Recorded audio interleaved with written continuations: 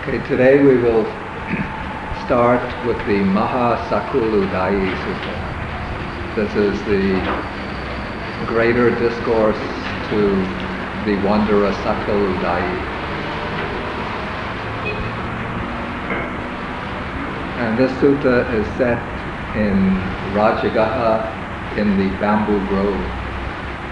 And the opening is somewhat similar to the opening of the last sutta that we discussed, the Sandaka Sutta, except here it's the Buddha himself rather than the Venerable Ananda who approaches the wanderers. And so one morning the Buddha dresses and takes his bowl and extra robe and begins to enter Rajagaha in order to walk for alms. But then it's still too early. He realizes it's still too early to walk for alms. And so he thinks to go to one of the parks where the wanderers, the ascetics from the other sects, would regularly congregate. And at that time there was a famous wanderer named Sakuladayi living in that park. And so at the time when the Buddha approaches the park, then the wanderers are sitting together and they're speaking with very loud and very loud voice, making a great uproar and talking about all of these pointless things like politics, robbers, cities, towns, clothes, perfumes, food, and so on. And so as the Buddha approaches, then the wanderer Sakuladayi sees him coming in the distance, and he tells his followers to be quiet, not to make any noise, in order that the Buddha might approach them. And so when the Buddha arrives after their preliminary exchange of greetings, then the Buddha asks him what was the subject that they were discussing. And then Sakuladayi, apparently he's too embarrassed to tell the Buddha about the subject of the discussion. So he says, just let that be, it doesn't matter very much, but we could speak about that later. But then he brings up another topic of discussion, something that was of great importance to him. And he says that recently a number of monks and Brahmins had been sitting together speaking when they were discussing this fact that suddenly, it seems just through sheer coincidence, 6 of these famous spiritual teachers of the time had all taken up residence in the state of Magadha, the states of Anga and Magadha. These were 2 states right next to each other.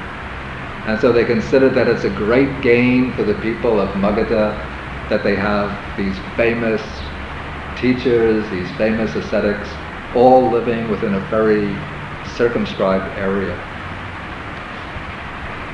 And then he mentions the names of these 6 teachers. Actually, there are 7 teachers, the Buddha and the 6 rival teachers. The first 6 are the heads of the different schools of philosophy and spiritual practice that existed in the Ganges Valley at that time, outside the fold of Orthodox Brahmanism. And the first 6 of these they're always referred to in the suttas by a group name as the 6 teachers, the Satara in Pali. And their doctrines are often described in the suttas as being in some way rival teaching to the Buddha's own doctrine, and the Buddha has often criticized them severely. The first of these 6 teachers is named Purana Kassapa. Purana Kassapa was the one who taught the doctrine that we discussed 2 weeks ago, the doctrine of non-action. It's called the Kiryavada. This is the doctrine that there's no harm or evil in killing, stealing, torturing others, tormenting others, that if one person goes along one side of the river Ganges, killing, slaying, tormenting, for him there's no evil done, no accumulation of evil. If another person goes along the other side of the river Ganges, giving away gifts, even worth millions and millions, for him there's no benefit, no merit is done. Okay, then there was the teacher Makali Gosala. He was the teacher of the doctrine called the doctrine of non-causality, that there's no cause or reason for the defilement of beings, no cause or reason for the purification of beings. Then there is Ajita Kesa Kumbala. He taught the doctrine of materialism, that a person consists only of the four elements, and when the body dies, then the four elements just break up, and each element returns to its own source, and there's no survival in any way after death, no karma, no retribution for karma. Okay, then there's Pakura Kachayana. He was the one who taught this doctrine called the doctrine of the seven bodies, that the person consists of these seven bodies, the four elements, pleasure, pain, and I think the soul is the seventh. And that even if one kills a person, then nothing is really killed, because the soul is freed from the body and goes on to another body, and all one does is break up this temporary combination of the elements.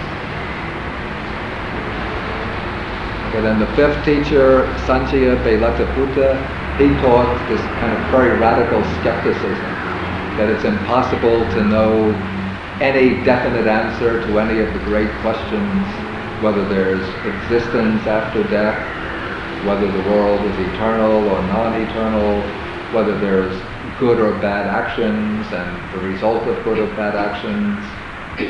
For Sanjaya, these were questions which could never be answered by the human mind. And so he said to attempt to offer any answer to them is just foolishness. What we have to do is maintain a kind of impartial, skeptical attitude towards all answers to those questions. And then the sixth teacher is Niganta Nataputta. This is Mahavira, the founder, or at least the chief teacher of the Jainism. Okay, and besides these six outside teachers, there is the recluse Gautama, that is the Buddha. And each of these is described by the same terms as being the head of an order, a sangha, a community of followers, the head of a group, teacher of a group, one who is well known and famous and regarded by many people as a holy man, as a sadhu, a sage, or holy person.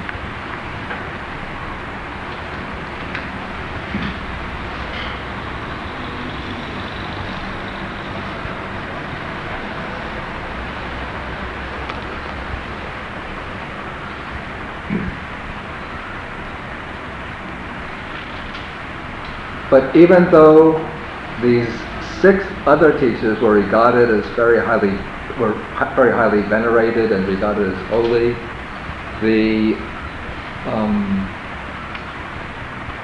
Sakuladayi points out that there was some actually dissension amongst their ranks of followers for each of these other six teachers. For example, he points out in the case of Purana Kassapa, even though many people regard him as a saint, yet his own disciples sometimes do not honor and venerate him, and even speak to him disrespectfully. And he mentions an incident that took place one time when Purana Kassapa was teaching his doctrine to an assembly, with many of his hundreds of followers were in that assembly. And then a certain disciple of his started complaining or protesting while Purana Kassapa was teaching. and he said, it seems that one of the members of the assembly wanted to ask a question of Purana. And so this disciple said, "Sirs, do not ask Purana this question. He doesn't know the answer to that question. Instead, you should ask the question to me. I will be able to answer that question." And then when this was said, Purana Kassapa tried to silence this rebellious disciple. And he waved his arms around and he said, "Be quiet, don't make any noise. They aren't asking you, they're asking us. I will answer them." But then even though Kassapa spoke in that way, still some of his disciples rebelled against him. They rejected him and said that you don't understand this doctrine. We're the ones who understand this doctrine. And then they criticized him in a variety of ways. And so in this way he points out that even though Purana Kassapa was admired by so many people, even his own disciples sometimes didn't show him great respect. And the same statement, the same kind of events happened in the case of each of the other teachers, Makali Gosala and so on, right through to Nikantanata Putra. Each of those was actually scorned and ridiculed by their own disciples. But in the case of the recluse Gautama, the Buddha, this did not happen. Not only was the Buddha regarded very highly and venerated by his disciples, but whenever he would teach the Dhamma to his disciples, then all his disciples would listen very attentively, completely absorbed in his discourse. And the speaker points out that on one occasion when the Buddha was teaching, even to several hundred people, just one of the disciples in the audience just coughed in order to clear his throat. And then one of his fellow monks nudged him and told him, "Be quiet, don't make any noise, the Blessed One is teaching the Dhamma." So in this case, it said that when the Buddha was teaching, there would be complete silence amongst those who were listening.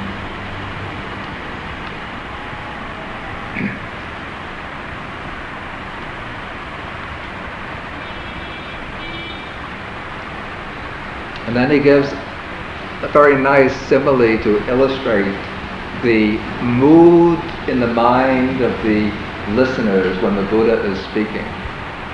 He says it's just like when there's a group of people at a marketplace, where there's a crossroads in a marketplace, and there might be a stall where they press honey, where they collect the honey and pour the honey. And it might be in that case there's a merchant who's pouring the honey, and when the people are waiting for the honey to be poured, they'll all be watching him pour the honey from his ladle into the bottles. And everybody will be standing, watching in complete silence, waiting for the honey to be poured into the bottle. Nobody is speaking, everybody is just watching the honey pour out from the ladle, just slowly into the bottle. And only when all of the honey has been poured from the ladle into the bottle, then people will relax and start speaking again. And so when people are listening to the Buddha speak, there's complete silence prevails, and they're just listening eagerly, trying to absorb the Buddha's words one after another.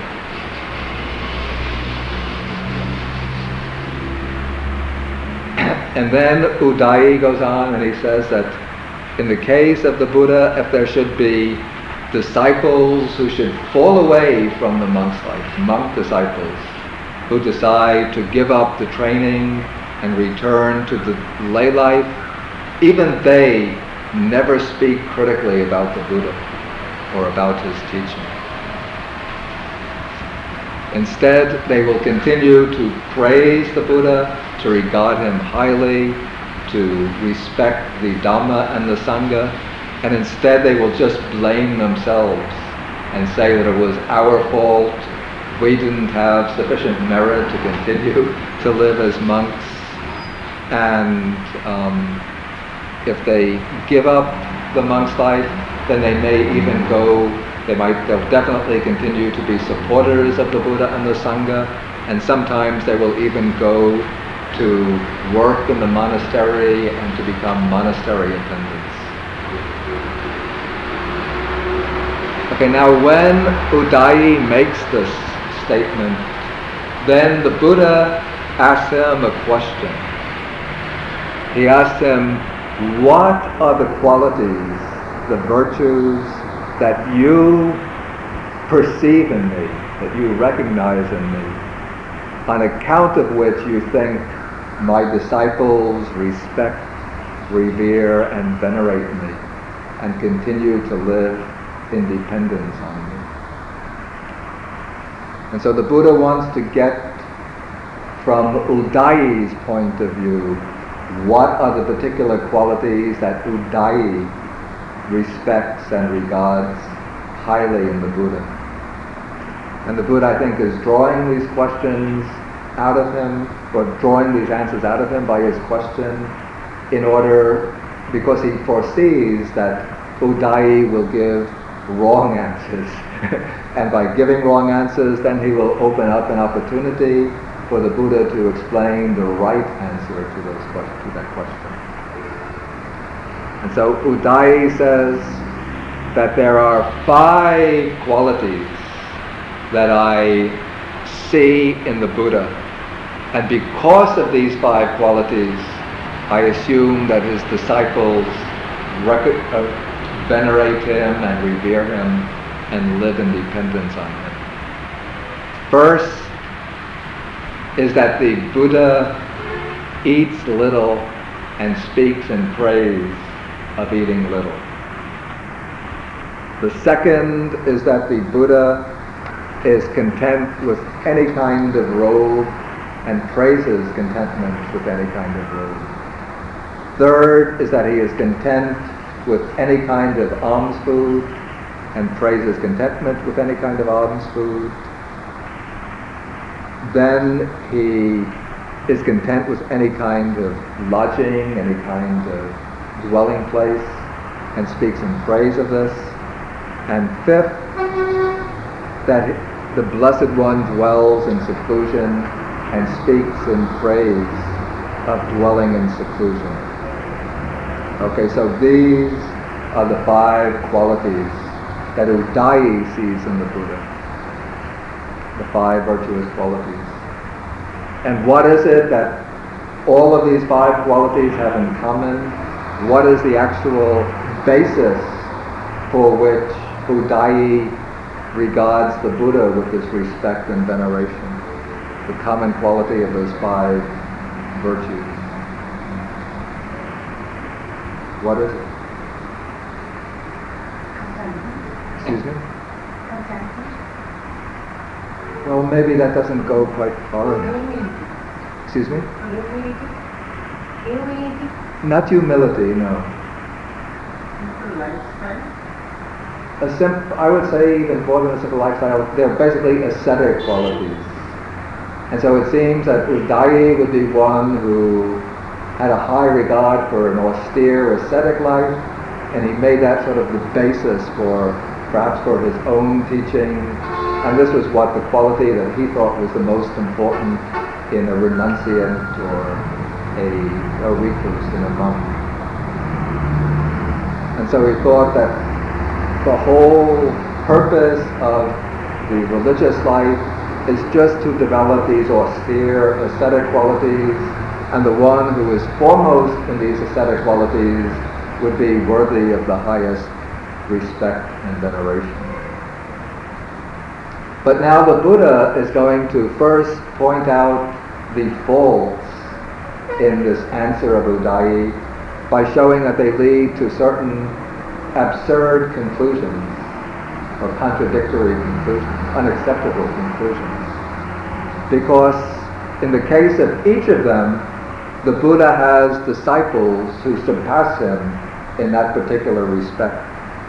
First, he says that in regard to eating little, if you think that this is a supreme quality, then I have some disciples who eat only the amount of food that you could put in the shell of a belly food, a builder food. And so they might eat only once a day, just a little bit of rice and curries, just enough to go into the shell of a belly food. Whereas the Buddha says sometimes I will eat a complete alms bowl of food, even more, because the Buddha goes to outside danas, alms offerings, and so he will have to please the people. He will accept their offerings of food, and he doesn't make a special point of trying to show that he's an extreme ascetic by reducing the content of his food. He will take a moderate amount of food, enough to sustain himself, but he doesn't make a special point of trying deliberately to reduce the intake of food. Okay, then the Buddha is speaking to Udayi.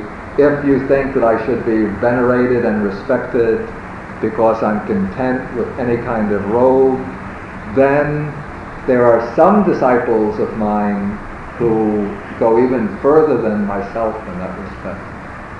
Now, in the time of the Buddha, originally when the Buddha founded the Sangha, it was the general practice for the monks just to collect pieces of cloth that had been discarded, particularly the cloths that had been used to wrap the bodies of corpses, and which were, when the corpses were thrown away in the charnel ground, then the cloth would be left there, and then the ascetics would come and they would take that cloth, cut it up into pieces, stitch them together, and then dye them in order to make a robe.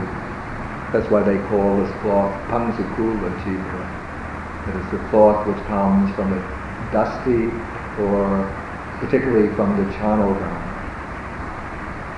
But as time went on, as the Sangha became well respected amongst the people and acquired a large body of lay followers, then lay people wanted to offer ready-made robes to the monks. The first one to make that offering was the Buddha's physician, Jivaka. And so the Buddha, out of compassion for the lay people, he gave that allowance so that the monks, if they wanted to, would be permitted to accept what's called the Jiva, which means robes that are already prepared by lay people and offered to the Sangha. And so the Buddha said that those monks who want to can continue to observe the practice of using the rag robes made from discarded pieces of cloth.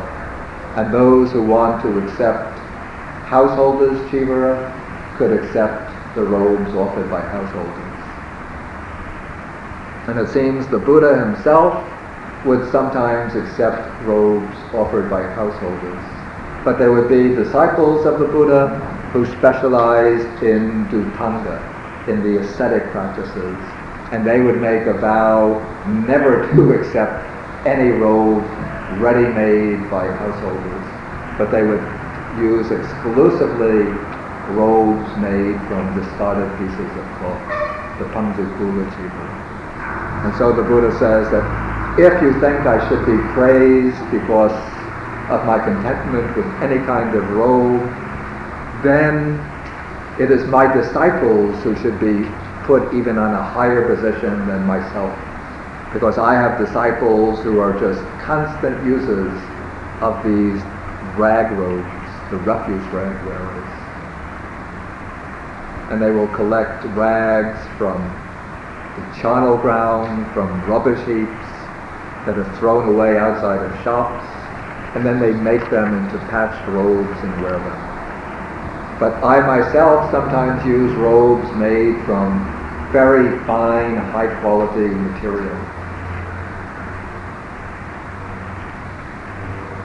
And so this is not the reason why I'm venerated by my disciples. Okay, then the Buddha says, The third point you make is that you think I'm respected and venerated because I'm content with any kind of alms food and praise such contentment. In that case, again, you would have to regard some of my disciples as more worthy than I am. Because here now, again, when the Buddha started the Sangha, it was the general practice for all the monks to gather their food by going on alms rounds, like Indapana. They would just go once a day in the morning to the houses in the village, collect sufficient food for their needs, and then bring it back to the, at that time there was not even a monastery, they would just bring it back to their park, and then they would eat it in the park. And they would go to houses where they were not expected, where people maybe just had some scraps left over from the day before, which they would hurriedly prepare and give to the monks. And sometimes they would just get pieces of potatoes and bread and bananas and just leftovers. Sometimes they would even have to go hungry if people didn't have any food. And so the way of practice was very difficult.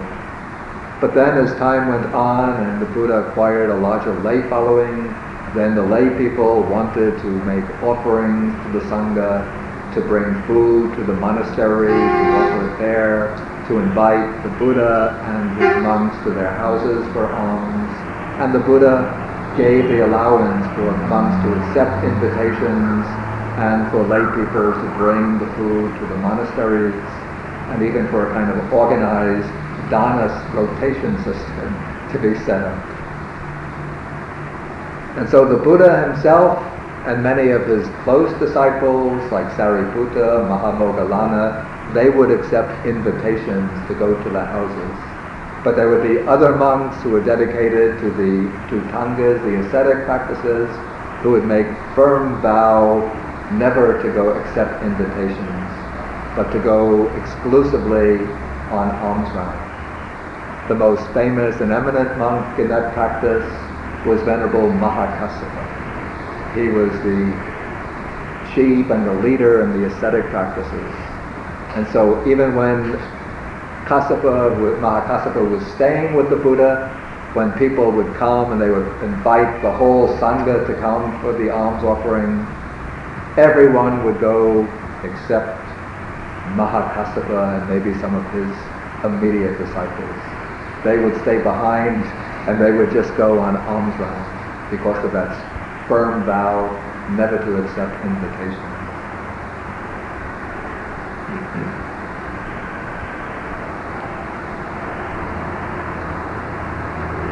Okay, so now the fourth quality for which Udayi respects and venerates the Buddha and thinks that his disciples venerate him is because he thinks the Buddha, or the monk Gautama, is content with any kind of lodging, any senasana, and he praises contentment with any kind of dwelling place.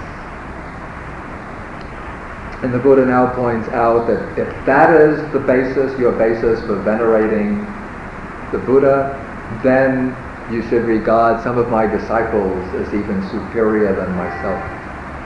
Now again, in the very early days of the Sasana, when the Buddha was just living with a small community of monks, there were no established monasteries. The monks would just live in parks, in forests, in caves, under the tree, wherever they could find a kind of just a suitable lodging which would protect them from the elements. But as time went on, this was fairly early, perhaps it was even very soon after the first Vasa. This would be when the Buddha was living in Rajagaha. There was a brother-in-law of Anathapindika. He saw that the monks were living in very difficult conditions, and the idea came to him to build a monastic residence for the monks. And so he came to the Buddha and asked for the Buddha's permission to build a monastery, and the Buddha gave his consent. And so then this householder, he got a team of construction workers, and they built many kutis with a large meeting hall, with latrines, with a preaching hall, with all sorts of amenities and facilities. And thereafter the Buddha would allow monasteries to be built in all of the major towns and cities where he took up residence. But there would be some disciples who would remain firm in their determination to live under very trying conditions, very austere conditions. And they would make an adhitthana determination never to live in a residence, even with a roof over their head. Not even in a very simple kuti, except for the 4 months of the rainy season, when it would be impossible to live without some kind of shelter. And in that case, the Buddha actually laid down a rule that all monks will have to take residence in a shelter during the rainy season. But apart from that, during the dry part of the year, there would be monks who would live exclusively at the foot of a tree. Their whole shelter would just be the branches and leaves of the tree.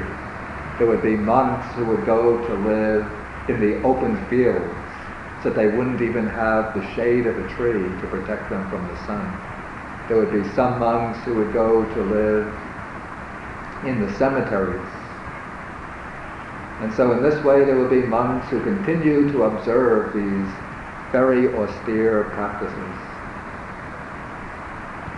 And the Buddha says that if you regard me highly and venerate me, if you think my disciples venerate me because I'm content with any kind of lodging, in that case, then they should venerate some of my fellow monks even more highly than myself.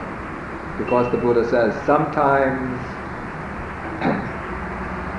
I will go to live in these monasteries in a gabled mansion, like maybe the Gandakuti, in the Jetavana monastery, in the Bamboo Grove monastery. The people would build quite exquisite lodgings for the Buddha, and smaller kutis for the other monks, while those who are observing the austere practices are off in the forests, the cemeteries, the open fields, in caves, in rock shelters, living under quite difficult conditions. And so the Buddha says that is not the reason for venerating me. Okay, then the 5th reason that Udayi has given is that he thinks that the Buddha's disciples venerate him because he lives in seclusion and praises living in seclusion. Again, the Buddha points out the same principle, that if that is the reason for venerating me, then some of my disciples should be regarded more highly. Because some of my disciples live constantly withdrawn into the forests, the jungles, very distant places, remote, even from primitive village communities. And they come into the Sangha only once every 2 weeks on the Uposatha day for the recital of the Patimokkha, the code of the training rules. But the Buddha says, I myself am constantly surrounded by monks and nuns, by men and women lay disciples, even by kings, by ministers, by the followers of other sects and their disciples. So if you think my disciples are venerating me because I live in seclusion, then it's my disciples who should be regarded more highly, for they live even more secluded than I do myself. Okay, so then the Buddha now sums up the whole point of this discussion by saying that it is not because of these 5 qualities that my disciples honor, respect, revere and venerate me. But now the Buddha pulls up 5 other qualities, and he says that it's because of these 5 qualities that my disciples venerate me. And these are the true reasons for showing me this respect and veneration. Okay, now we're in the sutta in paragraph number 10, or 10, and we come to 11. The first of these is that the Buddha observes what's called the higher virtue, the adhisila.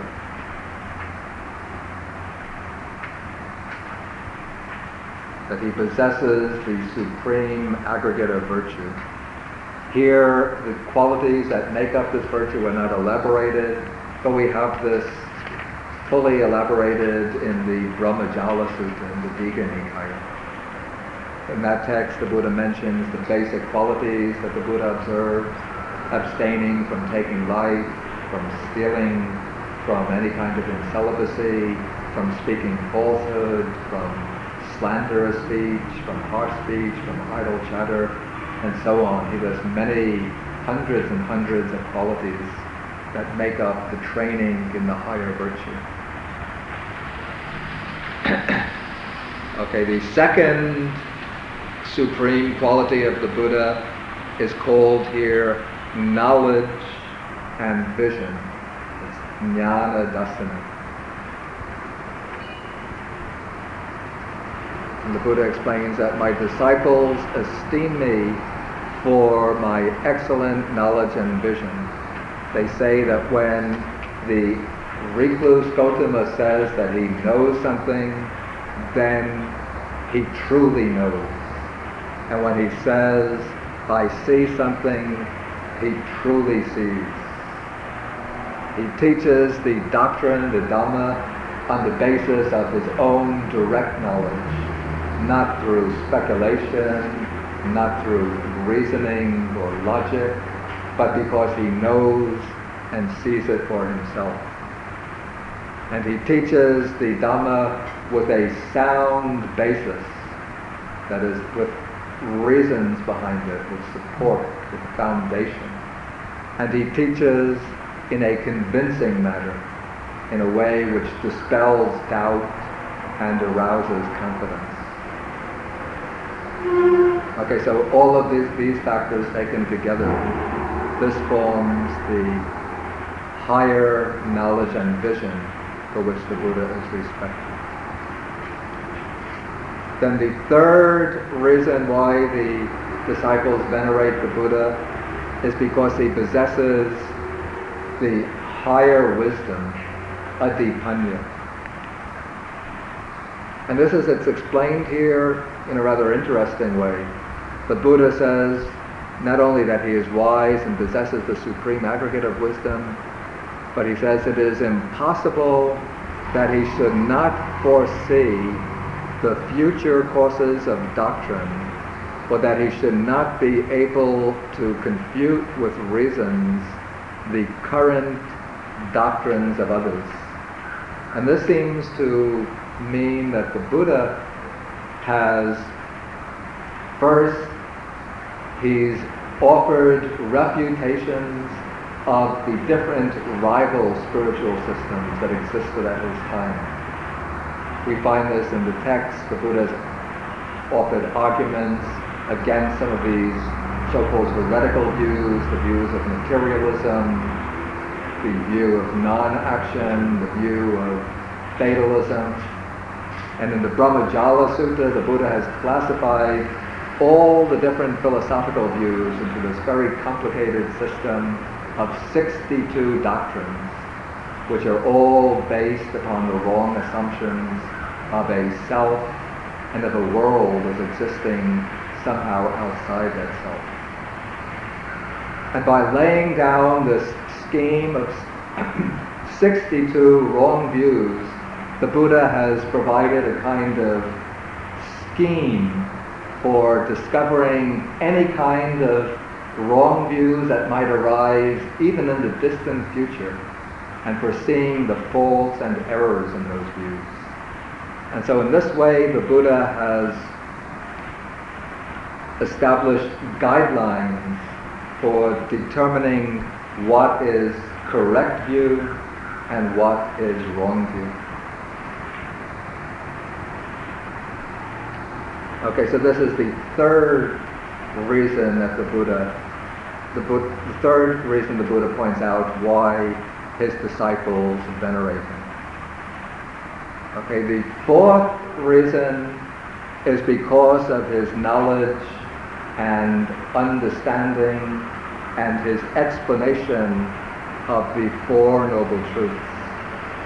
And the Buddha says that when my disciples have met with suffering and become victims of suffering, then they come to me and they ask me about the noble truth of suffering, and then I explain to them the noble truth of suffering. And I satisfy their minds with my explanation. Or they come to me and they ask about the cause of suffering, about the cessation of suffering, about the way to the cessation of suffering. And I satisfy their minds with my explanation to their questions. Actually, the way the Buddha phrases this, it gives the impression that these disciples come to him and they say, what is the noble truth of suffering? What is the truth of the origin of suffering? But it doesn't really work out in that way. But what happens is that the disciples, or actually future disciples, come to the Buddha overwhelmed by suffering.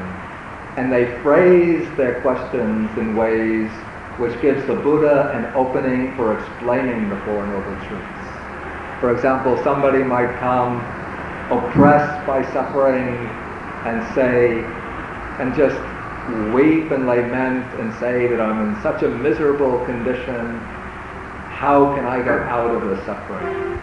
Then the Buddha will use that situation as an opportunity and will start by explaining the nature of suffering and then bring in the other three noble truths.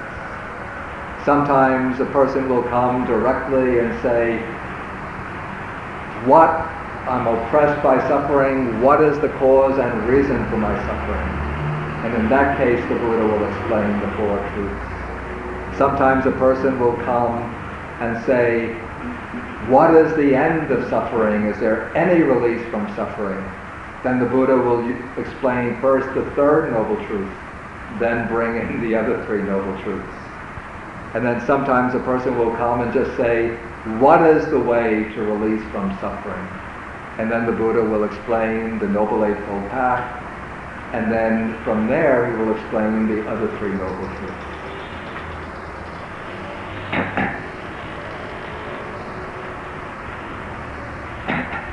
Okay, so now this is the fourth reason why the disciples venerate the Buddha.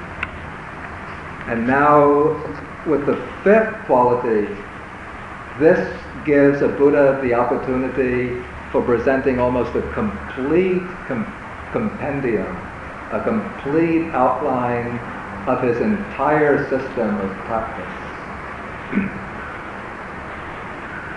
And these are all grouped together under the heading of the way to develop wholesome qualities. And the Buddha will explain all the different sets of practices that make up the training for enlightenment. And he begins with a kind of fixed set of groups, of 7 groups that come together very frequently within the sutras. And these groups of 7 sets are all grouped together under the heading of the 37 factors that lead to enlightenment.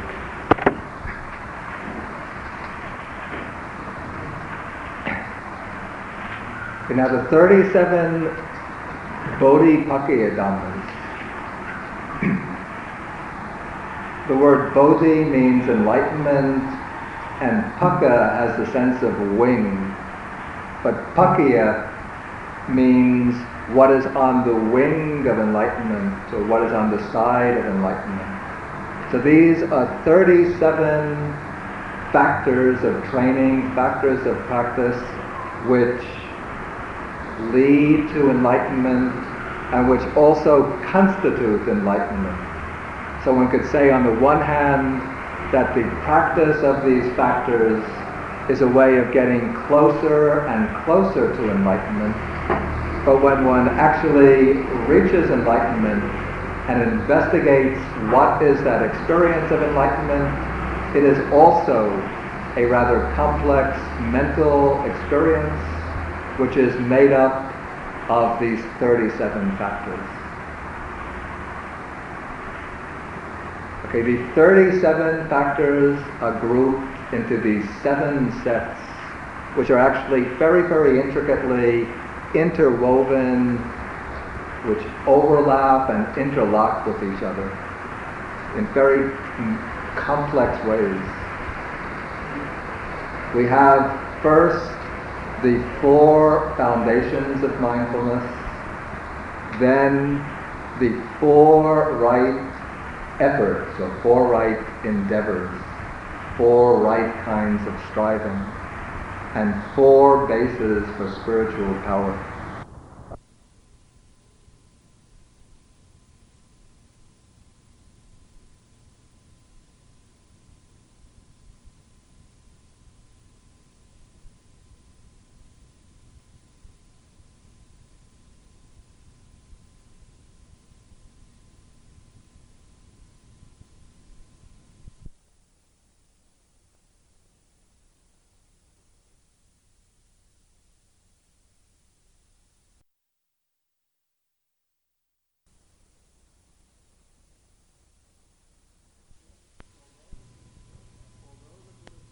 Although the Buddha speaks about these 37 requisites of enlightenment, the 37 are obtained just from a very small number of individual mental factors. Individual mental qualities which operate or function in different ways according to the different sets in which they are included. For example, we will begin just with the first set, the 4 foundations of mindfulness.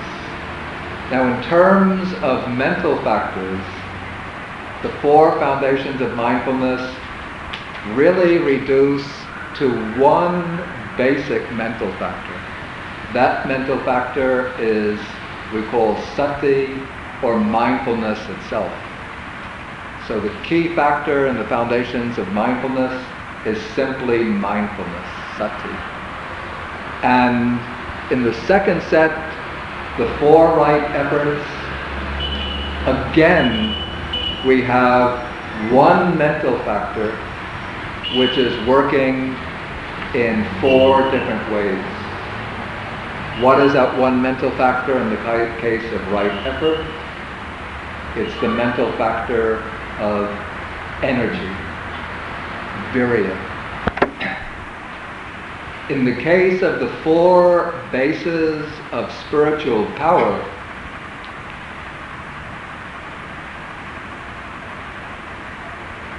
the way the factors are laid out is somewhat different from the first 2. Here we have 4 distinct mental factors, each of which works in a particular way to achieve the same end. The end of these 4 mental factors will be samadhi or concentration. But the 4 factors that are involved will be desire, energy or effort, mind, which is the power of consciousness, and then investigation, which is the factor of wisdom.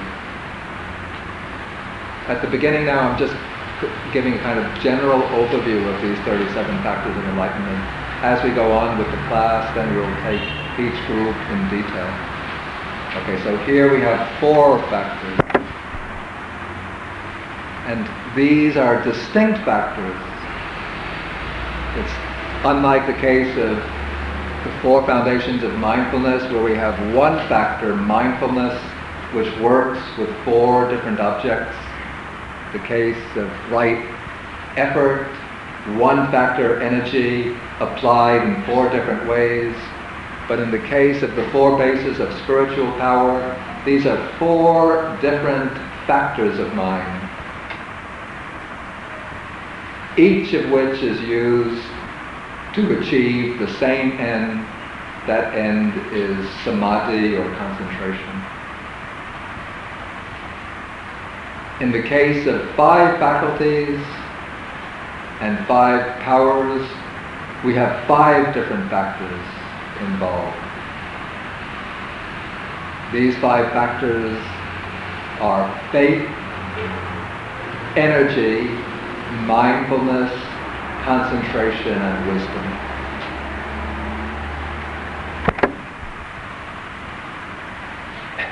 And then the 5 powers are actually identical with the 5 faculties. The Buddha has taken these same 5 mental factors. In one group he calls them faculties because they perform one kind of function in that group. In the other group, the 5 powers, he calls them bala or powers because they perform another function. We will explain these different functions as we go along. But one could say that there's just a cluster of mental states, a cluster of qualities which are being used in different ways. It's just like having a single person, one man, who might be working in an office, and he might be the accountant, and also the treasurer, and the secretary, doing different jobs on different occasions. Then with the 7 factors of enlightenment, we have 7 different factors, but we find amongst them mindfulness,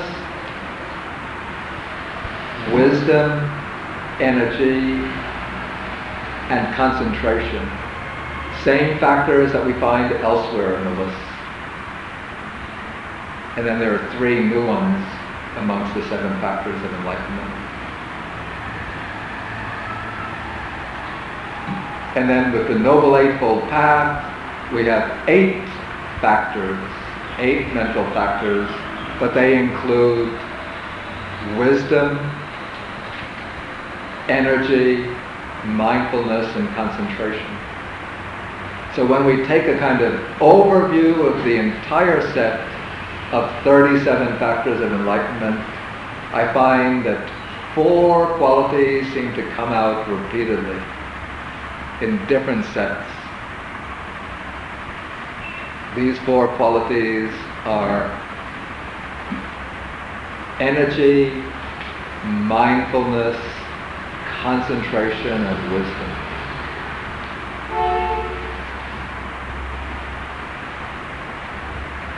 And this seems to indicate the basic tenor of the Buddha's system of training, that one begins with a kind of faith, trust, or confidence in the teaching.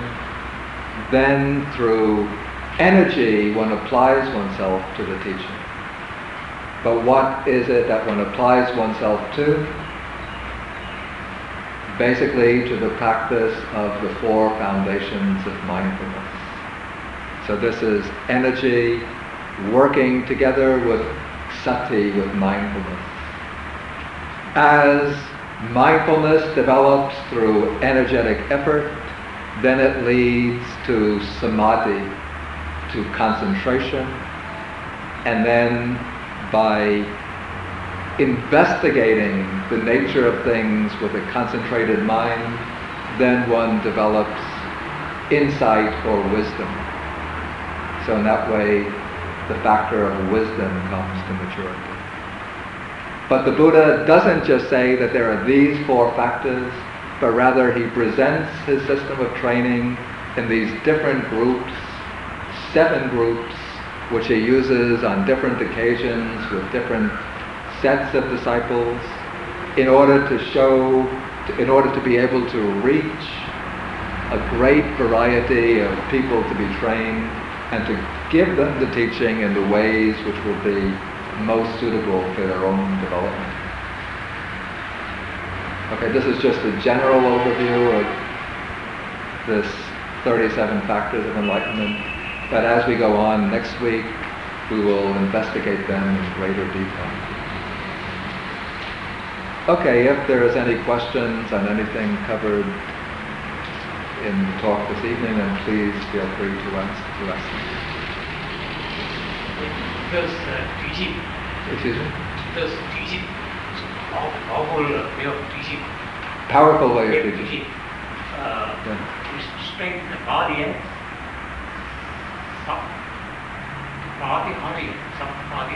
Sapatihariya. So the meaning means something more than convincing. Yeah, convincing is actually a rather weak word there. It's hard to find a really adequate English word. Maybe striking or compelling would be a better rendering of that.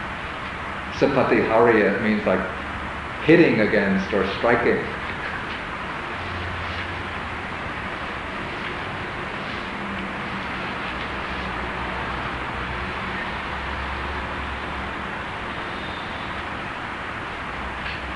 Okay, any further questions? Okay, then we will stop.